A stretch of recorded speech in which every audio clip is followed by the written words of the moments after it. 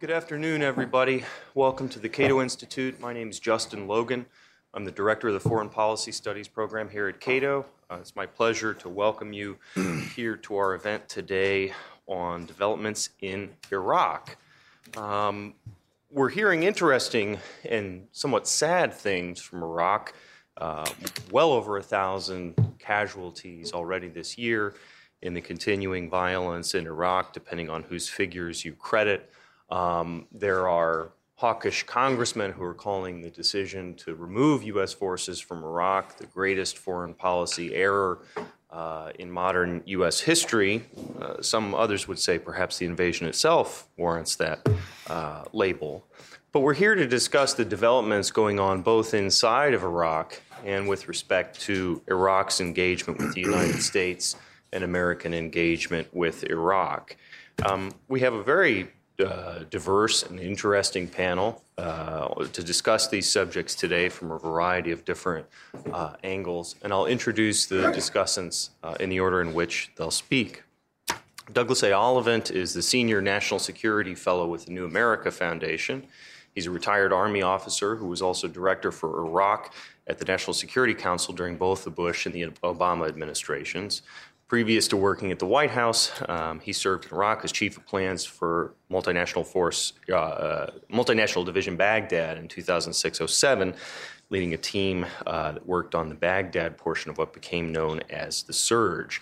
Ollivant's currently the senior vice president of Mantid International, I hope I pronounced that correctly, a global strategic consulting firm, and he holds a PhD in political science from Indiana University. Our second panelist today is Harith Hassan, who's a contributor to Al Monitor and to the Al Alam newspaper in Baghdad. He was a political advisor in the Iraqi embassy in Washington, D.C., a deputy chief electoral officer in the Electoral Commission of Iraq, and also an assistant professor at Baghdad University's College of Political Science. He holds a PhD in political science from the Sant'Anna School of Advanced Studies in Italy, and a master's in political communication from the University of Leeds in the UK. The final discussant is my boss, and not coincidentally, a splendid fellow, Christopher A. Preble, who's Vice President for Defense and Foreign Policy Studies here at Cato. He's the author of 3 books, including The Power Problem, How American Military Dominance Makes Us Less Safe, Less Prosperous, and Less Free. And for our purposes today, it's probably relevant that he was the lead author of a 2004, remember the heady days of 2004, report titled Exiting Iraq, How the U.S. Must End the Occupation and Renew the War Against Al-Qaeda. He was also a commissioned officer in the U.S. Navy in a vastly in a prior life, let's say, and he holds a PhD in history from Temple University. So with that, please join me in welcoming our first discussant, Doug Ollivant.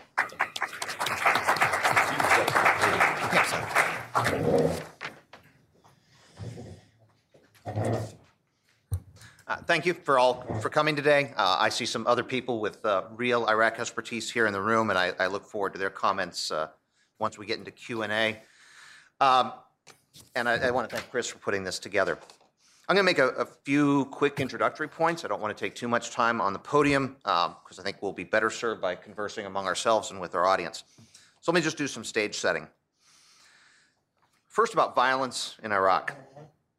We need to remember that what is happening in Iraq is primarily violence by the terrorist group formerly known as Al-Qaeda in Iraq, AQI, which is now morphed in some form to what we call ISIS or ISIL, the Islamic State in Iraq and Syria, or Iraq and the Levant.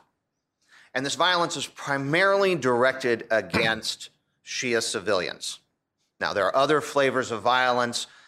We have neo-Ba'athist parties in Iraq that are part of the violence. We have other targets of ISIS, the government security forces, the more moderate Sunnis. But primarily, some percentage of the violence, it's hard to parse, but well above 70%, is from AQI, ISIS, and directed against Shia civilians. And that's important for us to remember. This is not primarily groups of Iraqis fighting each other anymore, as we had in 2007, 2008. This is primarily a radical Islamist terrorist group killing Shia civilians almost exclusively with car bombs. We do have low-level background violence, of course, that occurs. Iraq remains a violent place, and to say that this is just a terrorism problem is not true. But we need to keep this in perspective. According to the Iraq body count in 2012, before the Syrian war really kicked up, there were about 4,400 casualties in Iraq, a country of about 30 million people. As I like to point, this compares disfavorably with the 500 murder victims that occurred in the city of Chicago with its 2 million population. So we need to keep in perspective what the background violence is in Iraq and how much of this is terrorism related. Second point. While the government of Iraq is not perfect, it is not causal of this violence.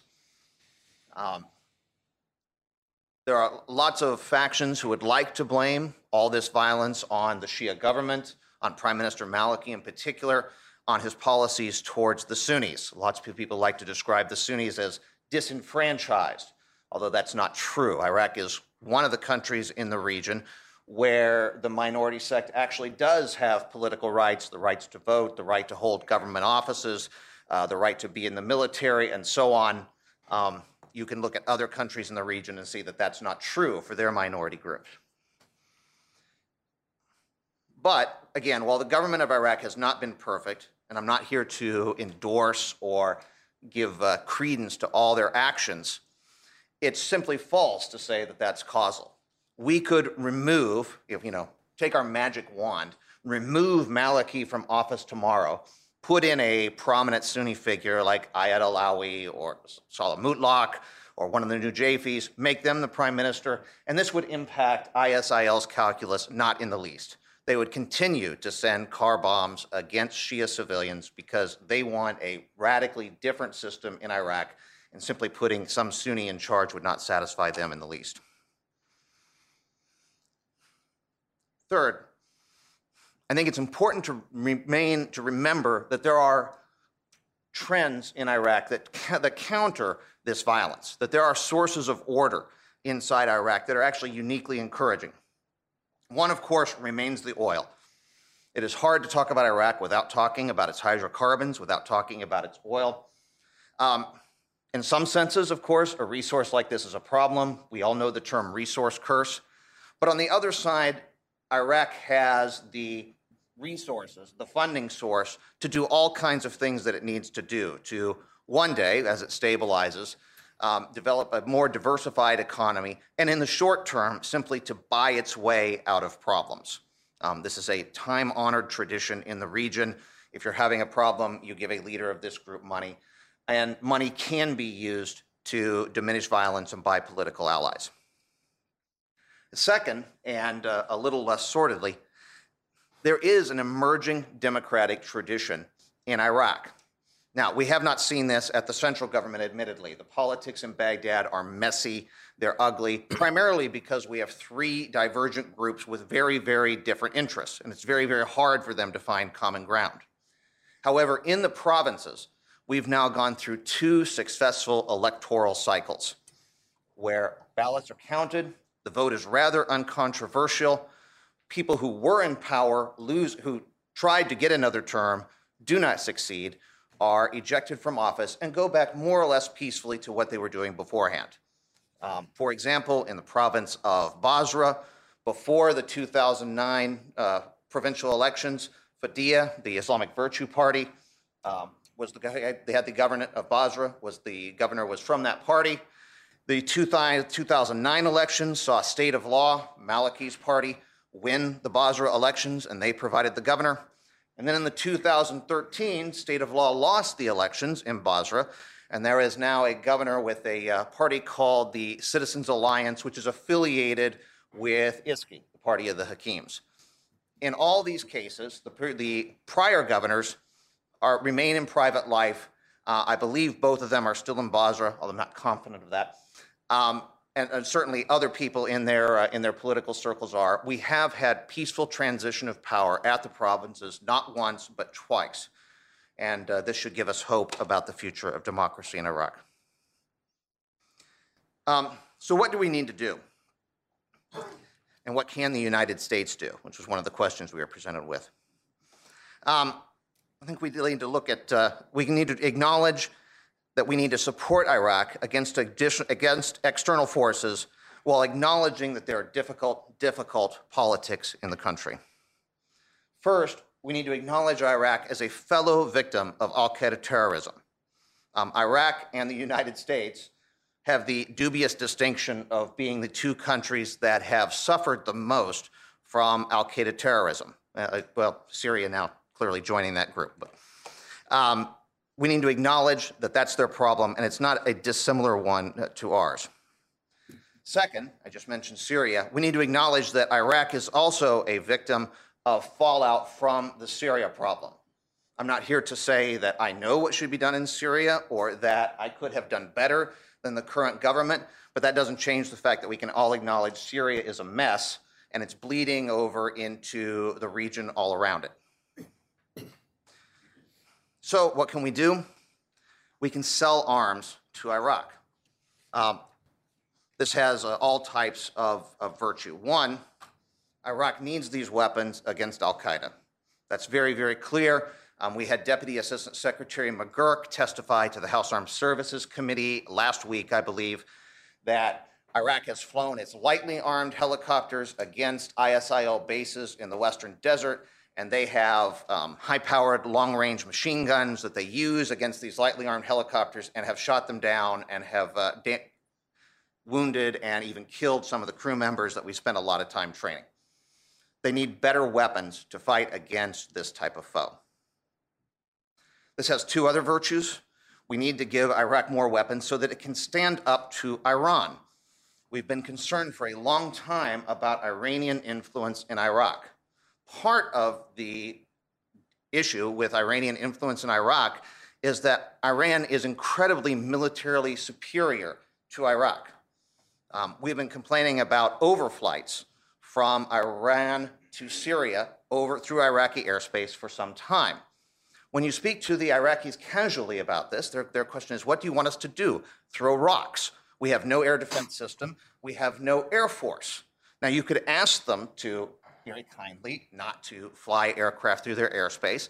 But, you know, in international diplomacy, you don't ask people to do things that you can't back up with force if required. In the United States, we ask people nicely not to fly through our airspace. Implicit in that is if you fly through our airspace without permission, we're going to send F-16s out to force those planes down. Iraq does not currently have this luxury.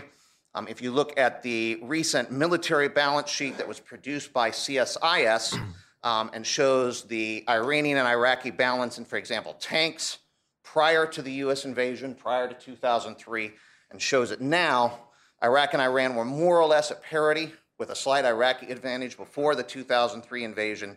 Today, there is a huge Iranian advantage in conventional military power on that border. And to think that that does not influence the politics is simply folly. And finally, America selling weapons to Iraq has the added benefit of supporting our defense industrial base during what is clearly going to be a coming lean period for the industry. We're going to need that industrial base again someday. It would be nice if someone could keep it open for us in the meantime. Finally, what else can America do for Iraq? It can help continue its integration into the region. The region continues to be suspicious of Iraq for a whole host of reasons. Primarily because it is a state that is clearly run by its Shia majority, and other states in the region see that as meaning that they're an Iranian proxy. We can talk about how much of that is true, but we can certainly help to change that reality and work to continue their integration into the region as a fellow Arab state. Note that in neither of these cases have I implied that the United States should give money to Iraq. The Iraqis are pumping plenty of oil. They have plenty of money. They don't need ours. Nor have I said that American military forces should return to Iraq. Both those things are and should be off the table.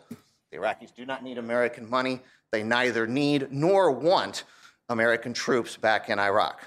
We can do lots of things short of those two going either of those places, sending taxpayer money to Iraq or sending American forces to Iraq, both of which have the virtue of sharing the fact that they are neither a good idea nor politically possible. And with that, I will pass on to my colleagues.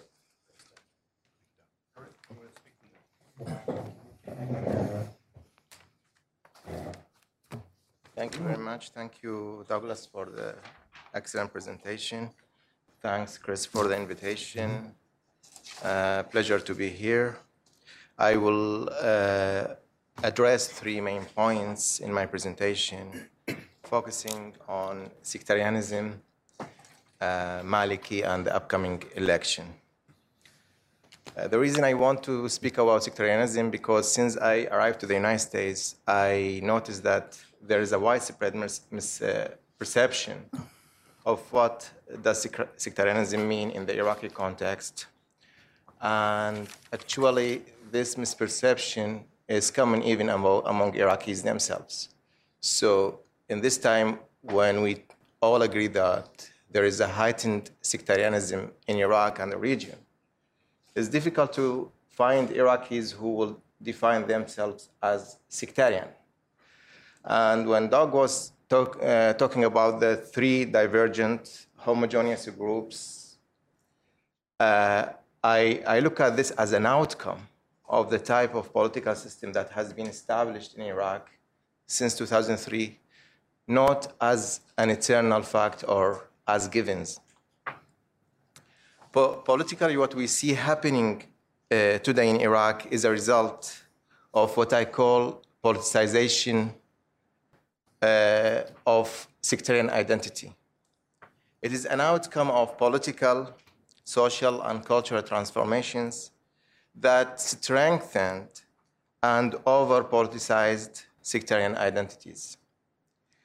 Many can be blamed for enforcing these transformations. Saddam's regime, oppression of the Shia majority, the exclusionary policies of Maliki's government against the Sunni minority, the US simplistic narrative of Iraq as a country divided into three different groups.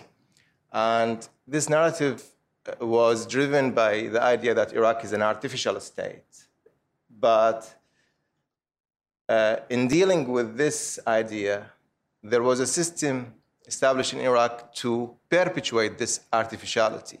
Because if you look at the Iraqis as just three divergent sectarian and ethnic groups, then the very idea of Iraqiness stopped being existent. The narrative of Shia-Sunni divide was particularly destructive because it neglected many common characteristics of the Arab Muslim society of Iraq. They are all Arab, they are mostly Muslim, they speak the same language, they have the same culture, and most of them have a sense of Iraqi nationalism. The problem is that everything was done since 2003, whether intentionally or unintentionally, aimed at reinforcing this divide. Even though the Constitution doesn't mention the words Sunni and Shia, except in the prelude, it was interpreted and practiced in a way that institutionalized sectarian differences. And as a result of that, it allowed political elite to focus on identity politics rather than a sort of citizenship politics. This could have been avoided had the political process emphasized the fact that Iraqis are all citizens of one country. The problem with identity politics is that it is usually leading to victimhood politics. Sectarian hatred and conflict are usually based on simplistic narratives of victimhood. So one additional mistake that we have to avoid doing here is by playing the game of who's the victim and who's the victimizer. Because in such a conflict, the majority on both sides are victims of violence and abuses. But also in such contexts, those who have the power, not only the power to govern, but also the power to initiate solutions, must hold most of the responsibility. So Shia Islamists after 2003 found sectarian politics very useful to build a strong constituency. Most of those groups and figures, including the Prime Minister Maliki himself, had no significant constituency when they returned to Iraq from exile, and they needed to create this constituency. So they resorted to the identity politics, emphasized Shia historical victimhood, especially their operation under Saddam's regime, and their discourse stressed the right of the majority defined in sectarian terms, to rule the country. The majority victimhood subsequently led to the minority victimhood. As a reaction, Sunni Arab community witnessed in the last few years what I called process of Sunnification, through which they started to feel more like Sunnis and to act more like Sunnis. And there is a new political elite, a Sunni Arab elite, that is also trying to build a constituency by using the victimhood politics. For the first time in Iraq's modern history, there were, in the one-year protest and sit-in in the Sunni areas, there were speeches by Sunni clerics and leaders talking about the grievances of Ahlus Sunnah, the Sunni community. This is unprecedented in the Iraqi history. Traditionally, the Sunni community of Iraq identified itself more with Arab nationalism or tribalism.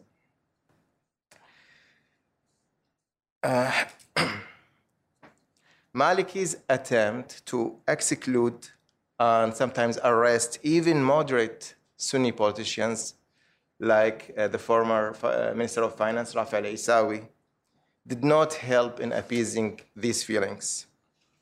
Not to mention the more systematic abuses by security forces and the failures of the justice system that is today witnessing practices akin to what used to happen under Saddam's regime, such as torture, random arrest, raping, lack of fair trials, and corruption. And here I refer you to the last report of Human Rights Watch on Iraq. The Islamic State in Iraq and the Sham, ISIS, and other radical Sunni groups are in much need for such an environment of mistrust and the state's failure to grow and commit more atrocities. Another factor must be recalled here. We are not talking about sub-state communities isolated from their regional surrounding. Actually, transnational sectarianism has been growing since the Iraqi war and was intensified by the Syrian conflict. Sectarian groups on both sides don't recognize national borders or the legitimacy of existing states. Therefore, they deal with Iraq, Syria, and Lebanon as single geopolitical sphere of conflict, which in fact corresponded with Iranian-Saudi competition in Iraq and the Levant, where there are weak states and deep sectarian divisions. The attacks by radical Sunni groups against Shia civilians in Baghdad reached today their highest levels since 2008. And the more the government failed to protect its citizens, the better is the chance of Shia paramilitary groups to be reactivated, which will be a reminder of worse years of Iraq's violence in 2006-2007. The question is not should not the Iraqi government fight ISIS, but it is how to do so. Most Sunni Arabs do not embrace ISIS. In fact, Sunni groups try to distance themselves from ISIS to the extent of claiming that it doesn't exist or it's just another Iranian tool. If we recognize this, we understand that the solution is to keep fighting ISIS and at the same time trying to win over the Sunni community. The problem is that the political elite have no real interest in bridging this gap. Maliki, for example, has an interest today in mobilizing Shias behind him and inciting their fears. This is not to decide whether Maliki is sectarian or nationalist. Positions on identity change depending on where you stand up. And in the case of politicians, on what position is more politically awarding. Maliki moved from his nationalist discourse of 2009 to become a Shia hardliner due to the nature of political conflict in such a polarized context. Today, his coalition, State of Law, is far more Shia than any time before. It consists of some of the most sectarian and pro-Iranian groups, such as Badr Organization, in addition to the undeclared alliance with another pro-Iranian paramilitary group, Asa'ib Ahl al-Haq. These alliances will make it even harder for him to reposition himself again in the center and following a more inclusive and reconciliatory policy. From electoral perspective, he's doing probably the right thing. But from state-building perspective, he's only perpetuating social divisions. Having said that, we should realize that even with the heightened sectarianism, there are significant divisions within each sectarian community. We saw in these most recent operations in Anbar that Sunni rivalries and conflicts between Anbari tribes have confused many people about what the situation there. Provincial sentiments are strong that even with this tension, it is difficult for a single Sunni group to claim sole communal representation. The same applies to Shia politics.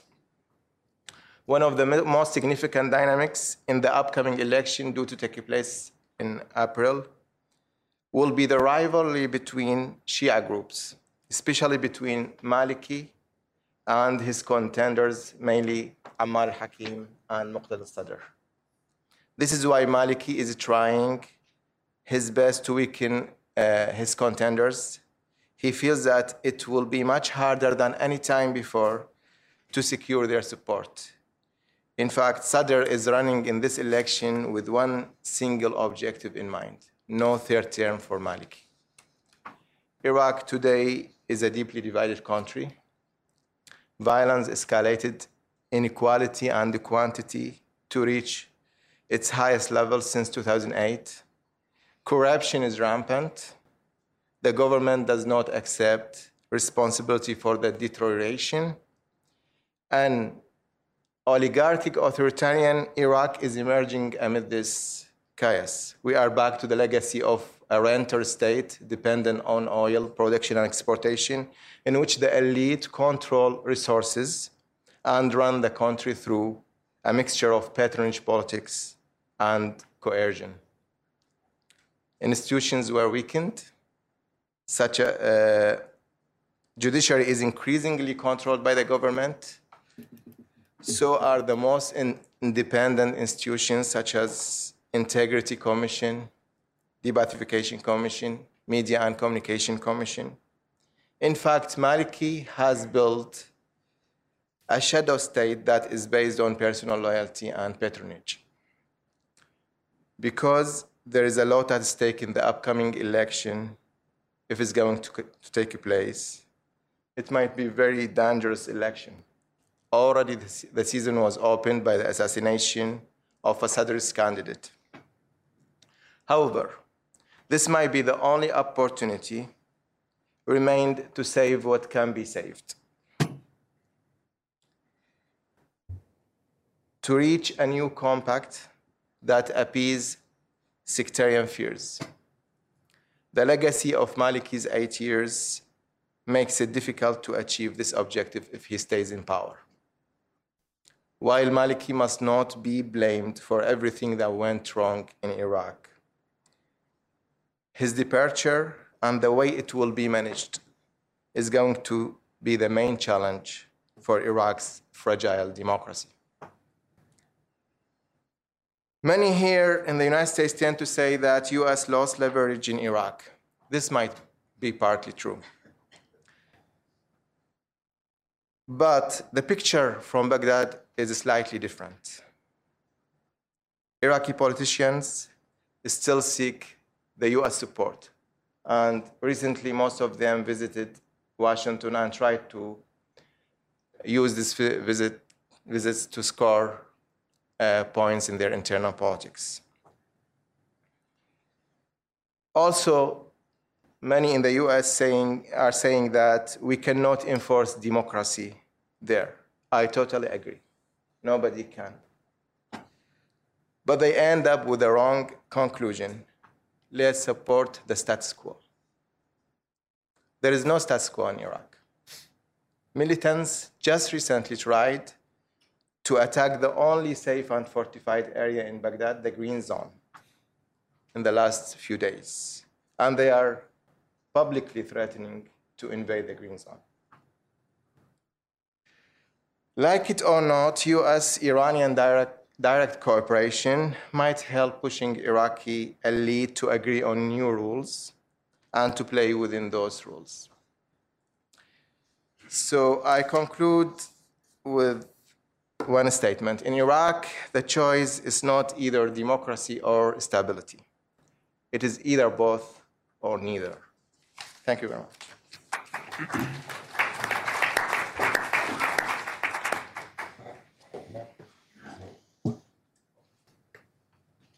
Thank you, Harith and Doug, both. As I expected, the good news about going last in these presentations is also the bad news, which is what I thought I was going to say. I might not. Let me just say that this whole event started as a kind of a very accidental. I bumped into Doug at an event across town. He mentioned that he had a piece forthcoming at Foreign Policy, and we were going to meet over coffee or lunch or whatever to continue the discussion. Well, now we're meeting. The good news is you guys all get to have lunch too with us after, and you get to listen in on this discussion. And I'd never met Harith before today, but he came very highly recommended, and I see why. He understands Iraqi politics very well, as I knew he did. I had read the article that you had written with Emma Skye in Foreign Affairs. And some of what I am going to say picks up on that article, which I understand is a year old. It was written over a year ago. And I'm curious about what might have changed since then. But I am just going to raise two questions, and these are actual questions. A lot of people raise questions for the purposes of answering them, but I'm actually asking questions because I don't know the answer, and I'd like to learn. The first we have touched on, I think Doug engaged it most directly, Harith near the end of his remarks mentioned it too. What, if anything, can the United States do about it? This I have written a little bit about. There was a proposal, I don't know how serious it was, that Senator McCain put forward last month, that he thought that President Obama should send General Petraeus and former Ambassador Ryan Crocker back to Iraq to help with the violence problem. I was skeptical at the time. I'm even more skeptical now, partly because I think Doug's presentation does put the violence in context, but it also, I think correctly, again, maybe I would disagree a little bit, but correctly characterizes the violence. This is not primarily sectarian violence driven by the dysfunction or worse of the Iraqi government. This is terrorist violence.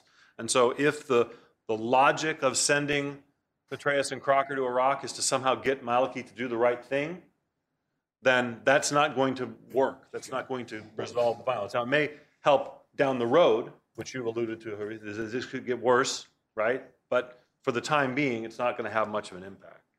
But I'm also skeptical because, candidly, if you look at the amount of leverage or influence the United States had over Iraqis up to and including Prime Minister Maliki, when we had much more direct levers in the country, not the least of which is about 160 or 170,000 US troops.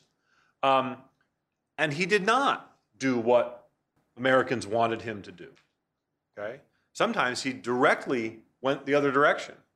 And I think we have to keep that in mind. So I'm a little skeptical about the amount of leverage we have today. But Harith, you raised a couple good points which I had not considered, and I want to emphasize one, is that the fact that the United States and Iran are perhaps reaching some sort of a place where we can have a conversation that perhaps makes things, kind of adds to the urgency of the Iraqis who, and I think that's a very good point. That's something I hadn't thought of before. The other question, though, to sectarianism, most of your presentation addressed this, Harith, is that it was not always the case that Iraq was going to be divided as it is now.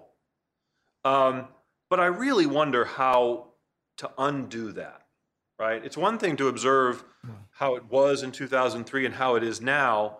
And I'm a historian, so I'm okay with engaging in counterfactuals or just studying the history of it, but it doesn't really tell us how we get out of the current situation. If we agree that while the violence mainly right now is terrorist violence, there is always the danger that the sectarian violence could return, like it was at the worst stages in 2006 and 2007, and we obviously don't want to do that.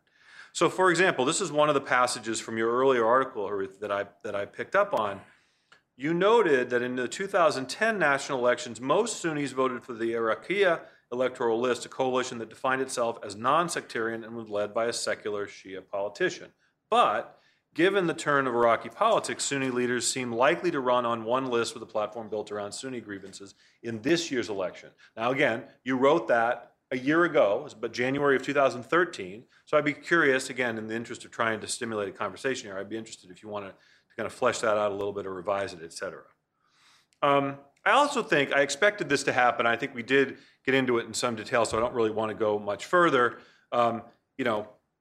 Is the problem Maliki? If the problem is Maliki, what's the alternative? In listening to both of you, I'm in the distinctly uncomfortable position of here at the Cato Institute favoring term limits, at least in one instance. But obviously that's not the case in Iraq, and Maliki could, in fact, stand and be elected for a third term. I think we agree that that isn't going to solve the problem one way or the other. There's more to it than just him, even if he hasn't been behaving in a particularly, for his own personal reasons, political reasons, might make sense, but isn't necessarily in the interest of the Iraqi people and Iraqi unity. So the other question, which I had planned to engage if I didn't address all the things that they've already covered, is far more speculative and even more dangerous, perhaps. And that is, did the United States make a mistake in trying to establish a democracy in Iraq? Okay, again, we can replay the history here. Now, Harith, in the your very closing statement, you said no, right? There's only one. There is either democracy or chaos, right? And that's a very strong statement. But for those of you who aren't entirely convinced, perhaps, we have to keep in mind that it was not always the intention of some of the leading advocates for the war with Iraq to move forward quickly with a democracy. And I go back to a story. You can imagine I've read a lot of books on Iraq over the years and many more to read. But one of my personal favorites is Fred Kaplan's book, Daydream Believers. And he talks about an episode in February 2003, actually two separate occasions in the span of about a week, where Secretary Rumsfeld and a few of the folks in the Pentagon around him had planned to install a group of Iraqi leaders handpicked by Americans. They were going to be led by Ahmed Chalabi and a coterie of kind of loyalists. And Kaplan writes, here, though, Rumsfeld's plan hit two roadblocks. The first, unexpectedly, was President Bush. At an NSC meeting in February 2003, a few weeks before the invasion, Douglas Feith mentioned in passing Chalabi's impending government. Bush interrupted him. We're not choosing anybody as Iraq's leader. That's for the Iraqi people to decide. A few days later, Paul Wolfowitz, who had not been at the earlier meeting, mentioned in passing the Chalabi group. And once again, Bush said, this is about democracy. He had nothing for or against Chalabi, But the United States was not going to, this is a quote, put its thumb on the scale. And so you had a division inside of the U.S. government, again, both sides believing in the wisdom of going to war in the first place, but having very different ideas about what the next step was going to be. And I think it's worthwhile to go back to that discussion and ask, what was the alternative? Because I've also heard more recently that the 2010 election, in the green room, Doug was mentioning this, the 2010 election was so tightly contested. There are some parallels, kind of analog to our own tightly contested election in 2000. It was so close, right, that there was a lot of moving to and fro, and it was going to be very, very hard to build a stable government out of that. What's the alternative? What might have been done otherwise? Or do we look back on this and say, in spite of everything that's happened, Aretha, you laid out very well, kind of what has happened along the way, could we have avoided this? And what do we do now to ensure we don't go backwards even further? So those were the two of the questions that I had. And again, they're just questions. I don't have the answer. Can a democracy in Iraq survive? Can it survive now? Is now the time, or is it still too soon? I didn't show you, but I just finished reviewing Bob Gates's book, and there's a passage in that book where he talks about his frustration with members of Congress, particularly members of Congress, pressuring him. Why have the Iraqi politicians not reconciled? Why have they not negotiated on de-Baathification? Why have they not negotiated on oil revenues? Why haven't they made these difficult political decisions? And Gates, with some frustration, says, how can you expect these people in a nascent state who have no experience with democracy to succeed when you people who are questioning me, can't even pass a budget, right? Who are you to lecture the Iraqi people on this? All right. Again, it's a good question. Was it too soon? Might there have been a better way, an interim step? Or again, and is it just an academic discussion because there's nothing, it can't be undone? One last point. I hear a lot of times people say that the rationale for the war in Iraq changed over time, and it shifted from the concern about weapons of mass destruction and linkages to terrorism to promoting democracy. That was the Bush administration latched upon that justification only after the weapons rationale fell apart. I've never believed that. I've always thought, and I think there's evidence to back this up, that George W. Bush was, in fact, always committed to democracy, not just because of the story that I recounted from Kaplan's book, but because of public statements he made before the war started, before the weapons rationale fell apart. This was driven by his fervent belief that democracy was right for Iraq and that the end result would be good for the United States, good for the Iraqi people, and good for the region. Was he wrong to think that? Was he wrong to think that at the time? Right? That to me is the question. And again, I don't have an answer to that. So, in the interest of keeping the discussion going, I hope, and among ourselves, and then all of you join in, I'll close with that, with two questions and no answers. Thank you very much. Thanks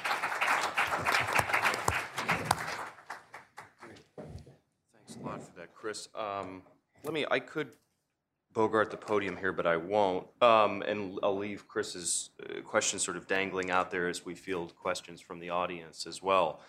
Normal ground rules apply. Please wait for the microphone. Wait for me to see past these Klieg lights. I'll call on you. Please identify yourself. Short questions, and let's go. Do you want to start with just, is there anything that I raised you want them to have a chance to respond? Let's leave that. I mean, all right. You can moderate that. Yeah. Lingering. All right, lingering. Gentleman lingering. right over there, the blue shirt. Is there a microphone? Yes, there's a microphone, but there's an obstacle, of course. Thank you. Pat Span, just representing myself. I noticed that, I hate to agree with anything that Vice President Biden thought up, but I noticed that you guys never mentioned the Kurds, And, you know, it's like, I've always thought that the breakup of the Ottoman Empire creating Iraq was sort of artificial, as one of the speakers mentioned. Are we seeing the beginning of a Kurdistan? Are we, you know, it seems like, I mean, basically the ISIS people don't think much of national borders. And I asked this question at a seminar a couple days ago on Syria, and they said, oh no, all the Syrian players except for ISIS believe in nation-state borders remaining as they are. I just find that, you know, we're reaping the results of the way the English and the French carved up the Middle East, the Ottoman Empire.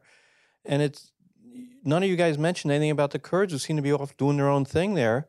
Are we seeing the beginning of a Kurdistan finally? And the breakdown of these artificial nation states from the Ottomans. The Kurds' identity politics separate from, beneath, or above national borders. Does anybody who wants to lead off on that? You want to start? Yeah, just do it. Yeah. So, Too crazy otherwise. well, the reason I focus on Sunni Shia, the so-called Sunni Shia conflict, is because it is the main issue today.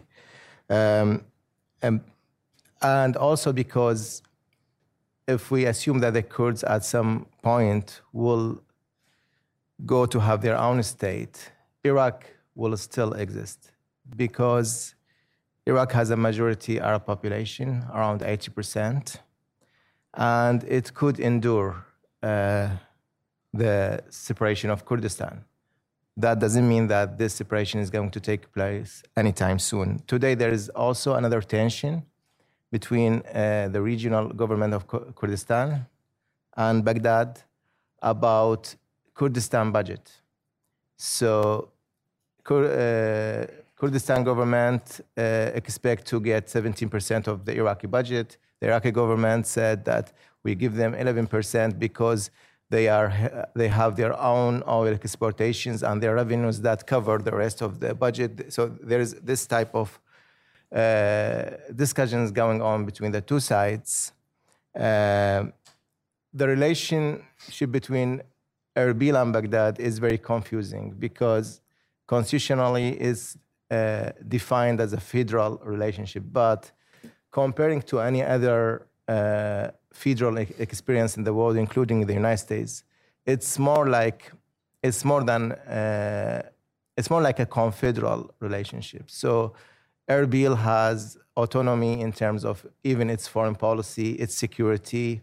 Now they decided that they could contract foreign oil companies and export oil.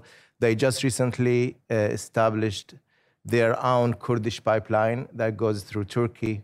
So there is all this ongoing conflict about what type of the relationship between the center and the Kurdish region. The only thing that prevents Kurdistan from declaring its own state today is that although they have their own revenues through oil exportation, but still the size of the budget they get from Baghdad is much larger than what they could generate by their own exportation.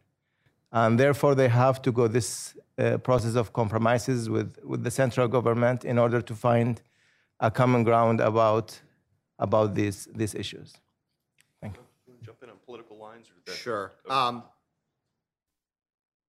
think what we're seeing now in the KRG is the Kurdish government testing the limits of what this means, how far can they push, what does this, as Haris said, this kind of quasi-autonomy mean, how do we explore it, and is this good for us? I think essentially they're going to push it as far as they can within the current limits and see where that gets them.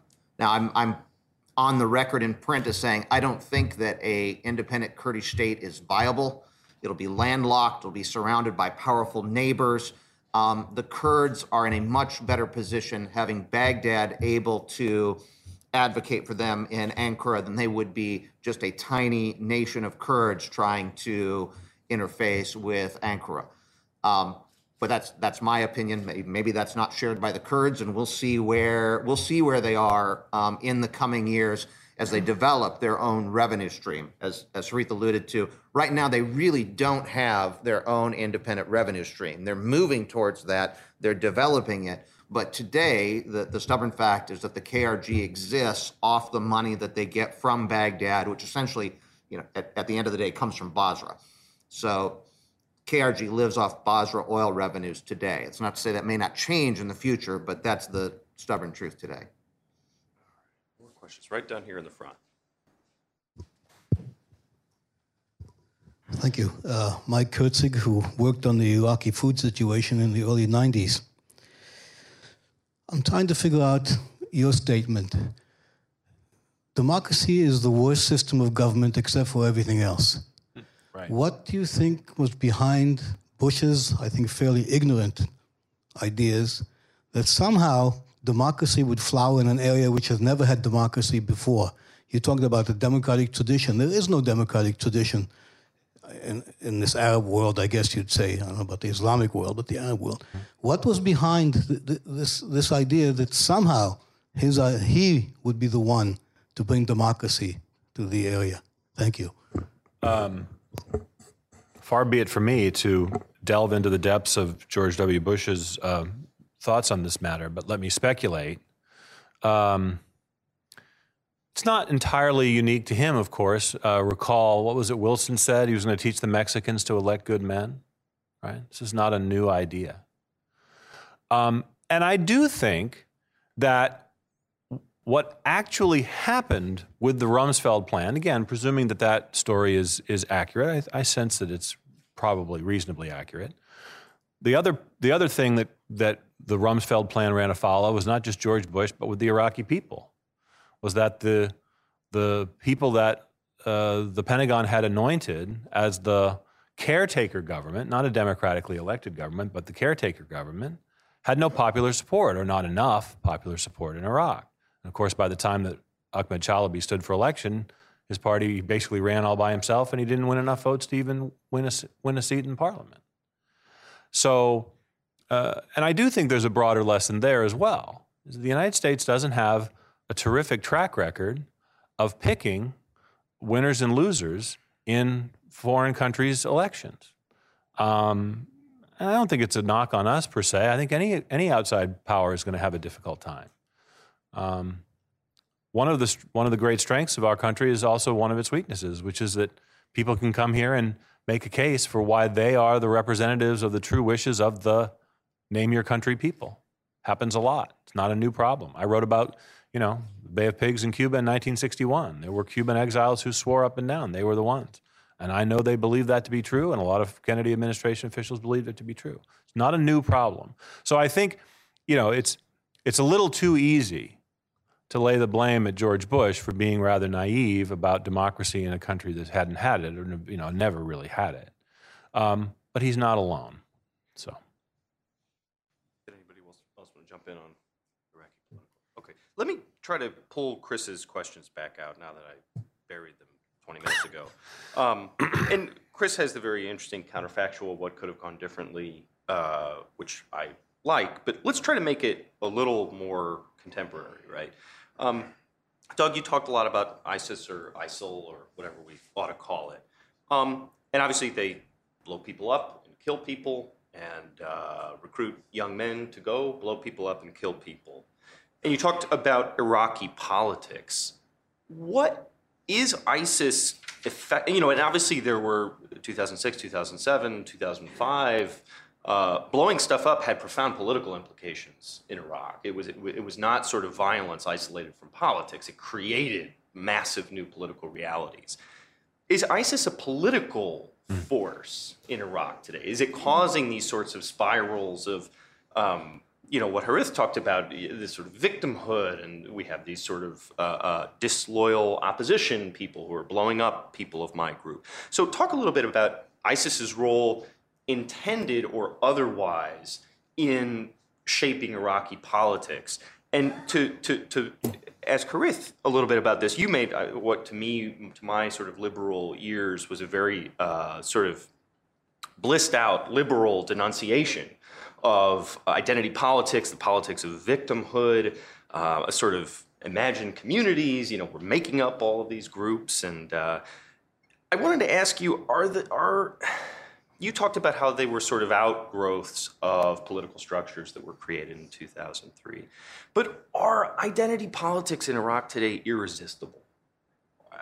Are there organic forces bubbling up? Are there sort of cross-cutting interests, cross-cutting constituencies that hold a hope of breaking apart what otherwise seem to be very powerful incentives, pushing people toward these sorts of identity politics, a politics of victimhood? Or are there changes to these structural conditions that you talked about a little bit, created in 2003, that could help dampen the otherwise, I think, quite powerful incentives to play the identity politics card? So I don't know whether either of those are provocative, but if so, please jump in. I guess I'll start. I think in a state, I think we have to remember where we came from and how long-standing the fragility of Iraq is. Iraq is a state that for the last 30 years experienced a very intense war with Iran from 1980 to 1988. Not long thereafter, decides to invade Kuwait, gets kicked out of there, and therefore then lives under worldwide sanctions for the next 11, 12 years. And then it has their government overthrown by the United States and lives under occupation/civil war/terrorism for the following 10. It's an incredibly fragile state. So there is no one no one younger than me who remembers a time when Iraq was peaceful, stable, when you could live a normal life in that country. So I think that's very important to remember, is how long-standing the fragility is. In these fragile situations, I think almost anything can have a political effect, and in the context of Iraq, have a sectarian effect. So is ISIS a political force in Iraq? No, it's not a political force. It's less than some fraction of 1% that supports what's going on. Now, is ISIS a force that has political consequences? Absolutely. They are removing Sunni moderates, which have been in short supply lately. And those that do stand up are immediately targeted by ISIS as something that stands against their program, and they assassinate them in their context of then proceeding to blow up large quantities of Iraqi civilians who are selected by ISIS because they're in Shia neighborhoods. So no, they're not a political force, but they're a force that has political consequences by their actions. I was thinking about what Harith said and about the rise of sectarianism after 2003, and I'm just not sure that was avoidable because of the actions of the prior regime. You had the Saddam Hussein regime that had suppressed Shia identity for understandable reasons of its own in the 10 years at least prior to that. It had been some time since there had been expressions of Shia identity had been allowed. So now the government is overthrown, and now there are huge Ashura demonstrations and parades and celebrations going on. And if you've never seen it or never seen pictures of it, it's a rather intense experience. People, and so if you're not part of that, that's going to feel somewhat hostile to you. And if you're an Iraqi Sunni or non-affiliated or whatever else, watching this, you're going to be reminded that, well, I don't know what I've never really thought of myself as a Sunni, but I'm certainly not that. And that's going to then reinforce the identity that you do have. And again, so I don't think this initial burst of sectarianism on the part of the Iraqi Shia was intended as a political movement, but it immediately had political consequences, I think. And so I think that this is the lesson to be drawn from these very fragile situations, is that actions have political consequences, even if not intended this way, simply because the situation is so unstable. Jump in. So ISIS is a political force in Iraq? They are not mainstream political force, but as long as they have bases that support them, they can transfer their military power into political force. But the thing is that ISIS is not interested about Iraq or Iraqi politics. Iraq, in their worldview and ideology, is only part of the Islamic nation.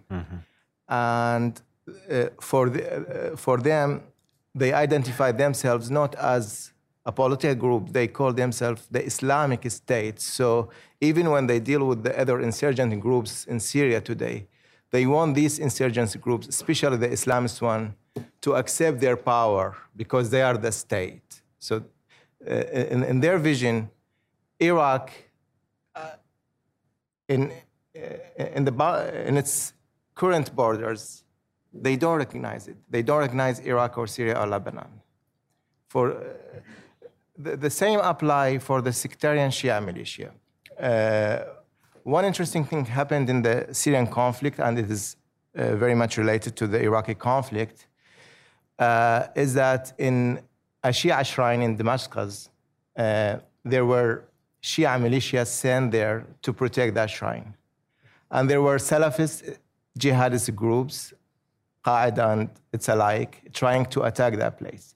And I thought in this battle that was taking place in this area in Damascus, the whole sectarian conflict was summarized symbolically. So you have transnational Shia groups and transnational Sunni groups, both don't recognize the current borders, and they think that the real identity is the sectarian identity. So ISIS doesn't concern itself with Iraqi politics.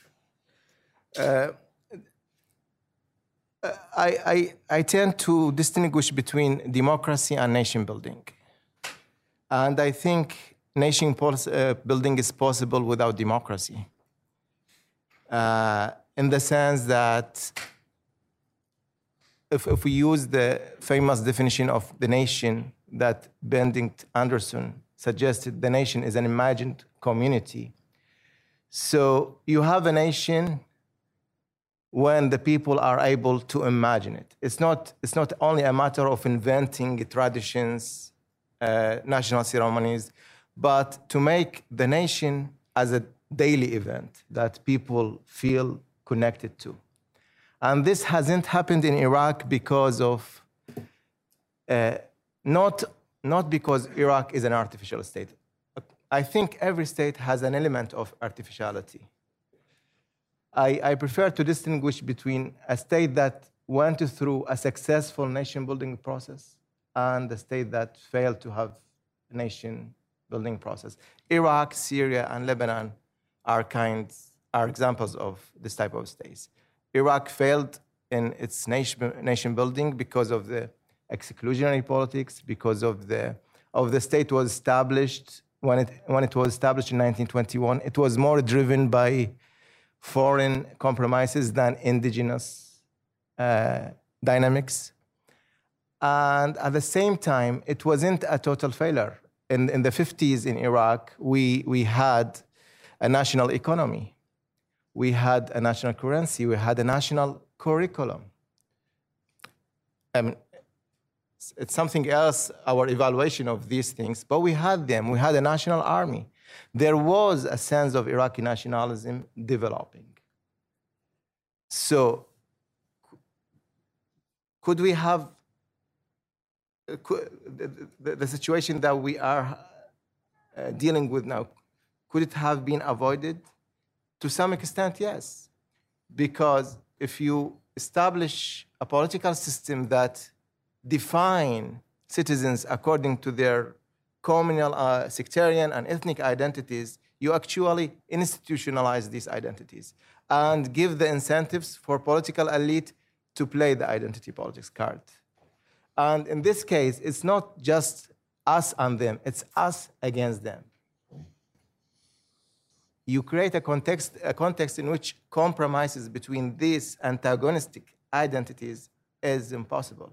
So what could have been done and still can be done is making changes within the political system that de-emphasize sectarian identities. For example, the electoral system. The electoral system was one based on proportional representation. The ones who created this electoral system had in their mind a philosophy or a narrative of Iraq that it is divided into sectarian groups, and each sectarian group has to be represented within the government. And that is not only about the parliament. It became a tradition within the executive branch that if you have the president as a Kurdish, you have to have two deputies, one Sunni and one Shia. If the prime minister is Shia, you have to have two deputies. I mean, you help politicians to view the political game through these lenses. If the electoral system is changed to emphasize, for example, the small constituencies, the districts, where the candidates are coming from the same area and the people know them, and it is a competition about a program and about performance, you might make some change. I'm not idealistic. I'm not saying that identity politics are going to disappear. But I'm saying you need to make changes within the system to de-emphasize these politics. That's great. Right there in the middle, gentleman in the blue shirt. I think so. I can see. There we go. Mike's heading your way. Ken Meyercord, World Docs. If democracy is the key to stability in Iraq, I'm assuming the speakers believe that the election should be as free and fair and open as possible. But I have the impression from the talk about de-Baathification that Baathists are not allowed to participate in the elections as a party. An election where perhaps the most popular party is excluded is the sort of election you have in a country under occupation. If Iraq wants to claim to be unoccupied today and have regained their sovereignty, shouldn't they let the Ba'athist Party participate in the elections? I don't know if it would be the most popular party today. Yeah, but, I don't know that they'd be the most popular. What about excluding various political parties from elections, implications intended or otherwise? I disagree. I think the Ba'ath Party is not popular. It became popular when it was helped by the de-Baathification processes to transfer it into Sunni party. So some Sunni population feel a bit identified with the Ba'ath Party because in the narrative that was dominant after 2003, there was a process of Sunnification of the Ba'ath Party. Also, the de-Baathification measures mainly targeted Sunni Baathists, and they were applied very selectively by the government. Ahmed Chalabi was leading the de-Baathification committee, and Maliki was a prominent figure in the de-Baathification committee. So another reason is this selective way of applying de-Baathification. I recognize that democracy has its own problems. It is sometimes messy. I will give you just an example. We all now following the news in Iraq and the conflict and what's happening there. And the Iraqi parliament failed to convene many times to discuss the current crisis. But last week it managed to convene because the lawmakers decided to pass a law that grant them huge pensions when they leave the parliament. And this is another consequence of identity politics, because the political elite want you to focus on these issues. They don't want people to focus on economic problems, on public service, on infrastructure, on education. They want these to be secondary matters. The priority has to be the community, because this elite failed to make any significant change in the lives of Iraqis, and therefore they prefer to play the identity card. Can I come back to something that's been tossed around on this point that Harith just made? Because earlier Doug said that he was very skeptical that this sectarianism could have ever been avoided. I think it's understandable why people are skeptical of that. Harith, you are much more. You do disagree. You think there was a possibility, and I there's another episode which I had in my notes which I didn't talk about, but there are two different ways to read this. There were people, Iraqi leading political figures, who were saying in 2003 and 2004 they were committed to a pluralistic society. Now, I've written about this episode before, and I always interpreted it as self-serving and being a little, disingenuous. But maybe that's not fair. Fairly famous episode. President Bush had a interview with Tim Russert on Meet the Press. This was in February of 2004, and Russert asked him, again, reflecting this sort of skepticism about the unity of the Iraqi polity, and says, is this going to hold together? And Bush said, they are going to hold together. They're not going to become, for example, an extremist regime, an Islamic extremist regime.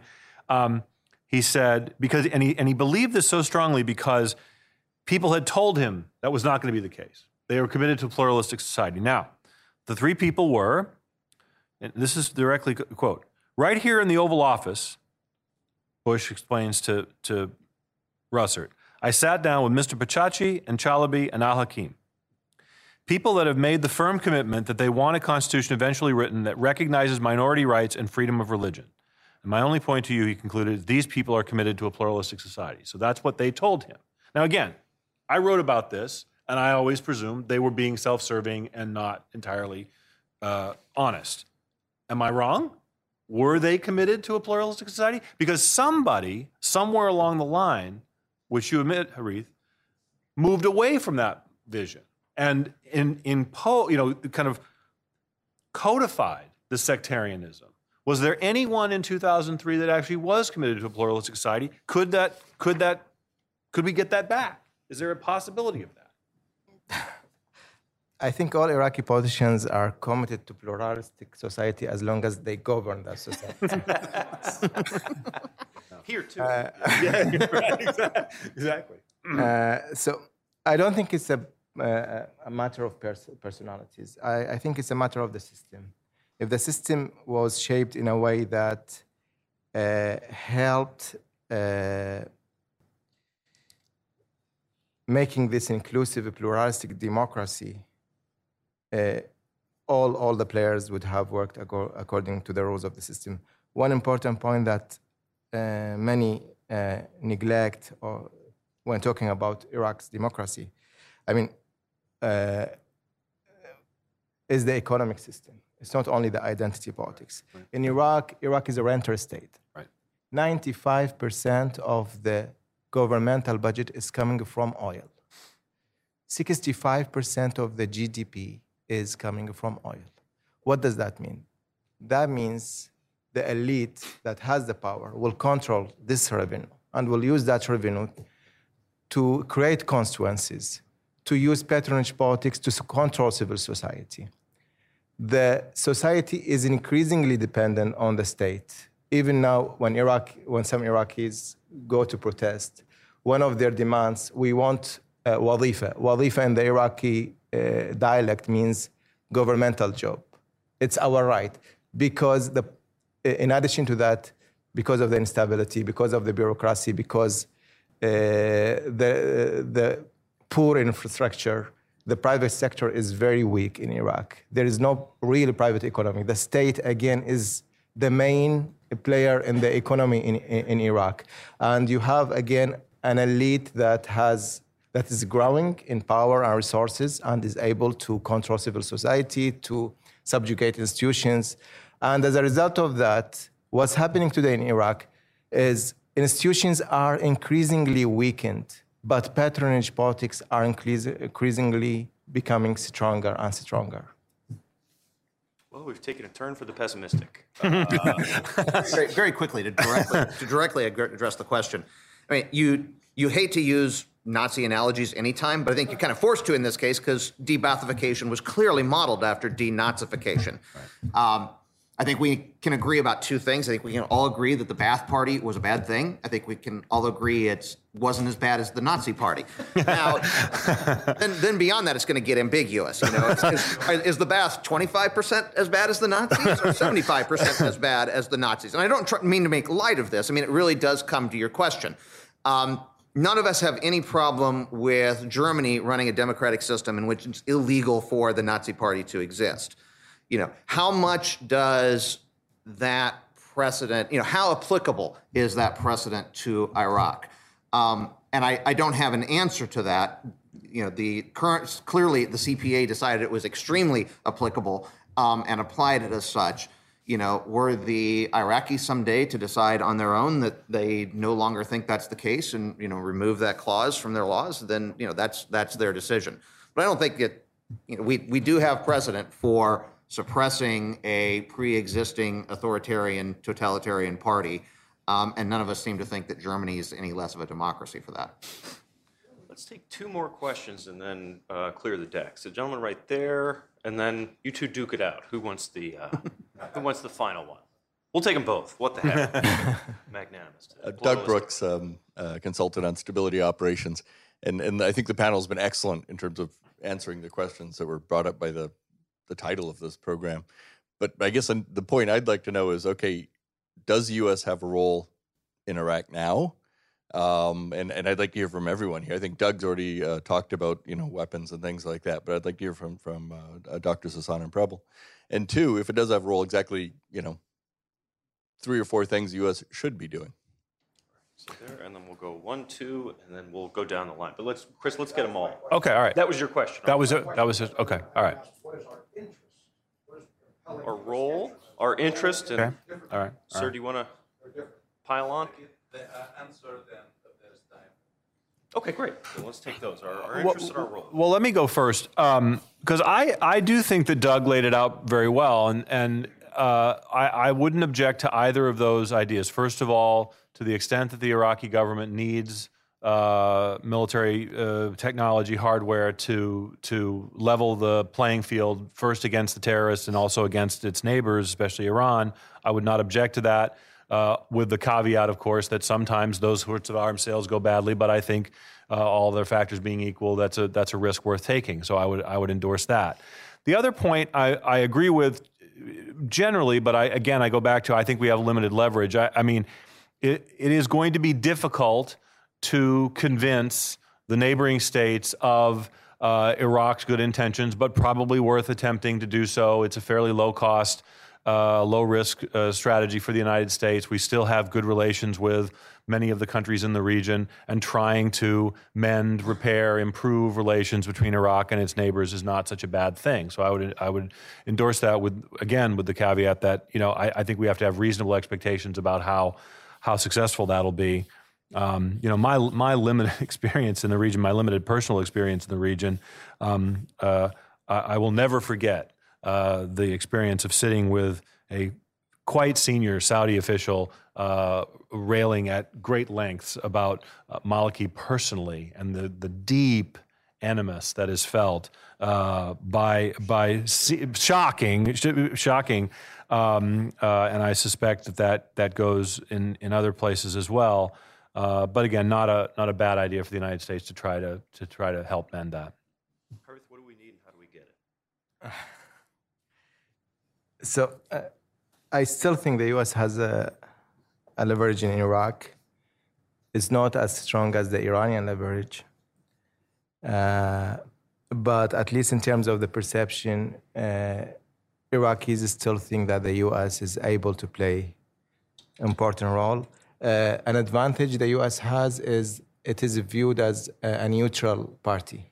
Nobody is identifying the U.S. with a single party or a single community, which gives the U.S. policy a better chance to promote compacts and deals among the different factions. And as I said, that just in the last a few weeks, many Iraqi politicians visit Washington. They try to promote their agenda by being in Washington. They try to sell their narrative to Washington. So everybody is convinced that the U.S. has a strong say in Iraq. Whether you like it or not, also Iraq is still significant for the U.S. Foreign interest, significant for the Middle East. Iraq is by 2035, Iraq is going to provide the energy market with 45% of its increasing demands for oil.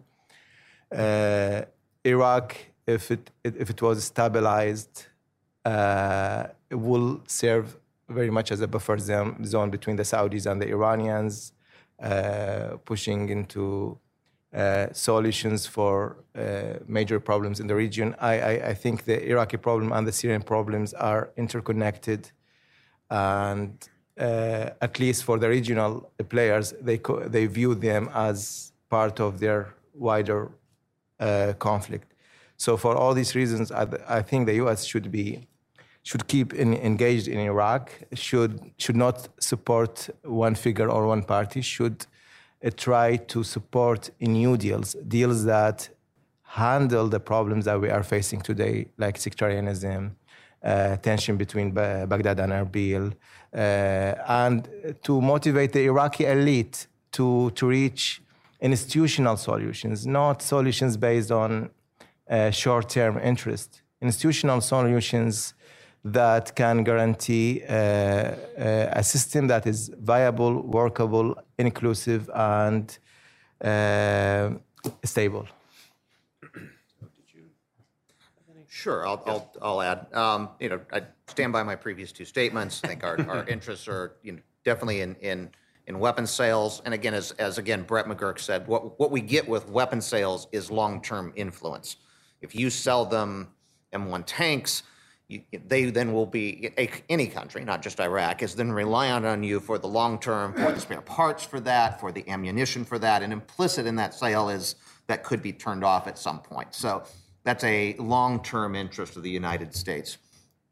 I think the United States continues to have leverage in Iraq because all three of the subgroups, and I don't like Sunni, Shia, Kurd any more than anyone else, but it is a useful shorthand, seem to think that the United States is on their side. And I think all three are mistaken. But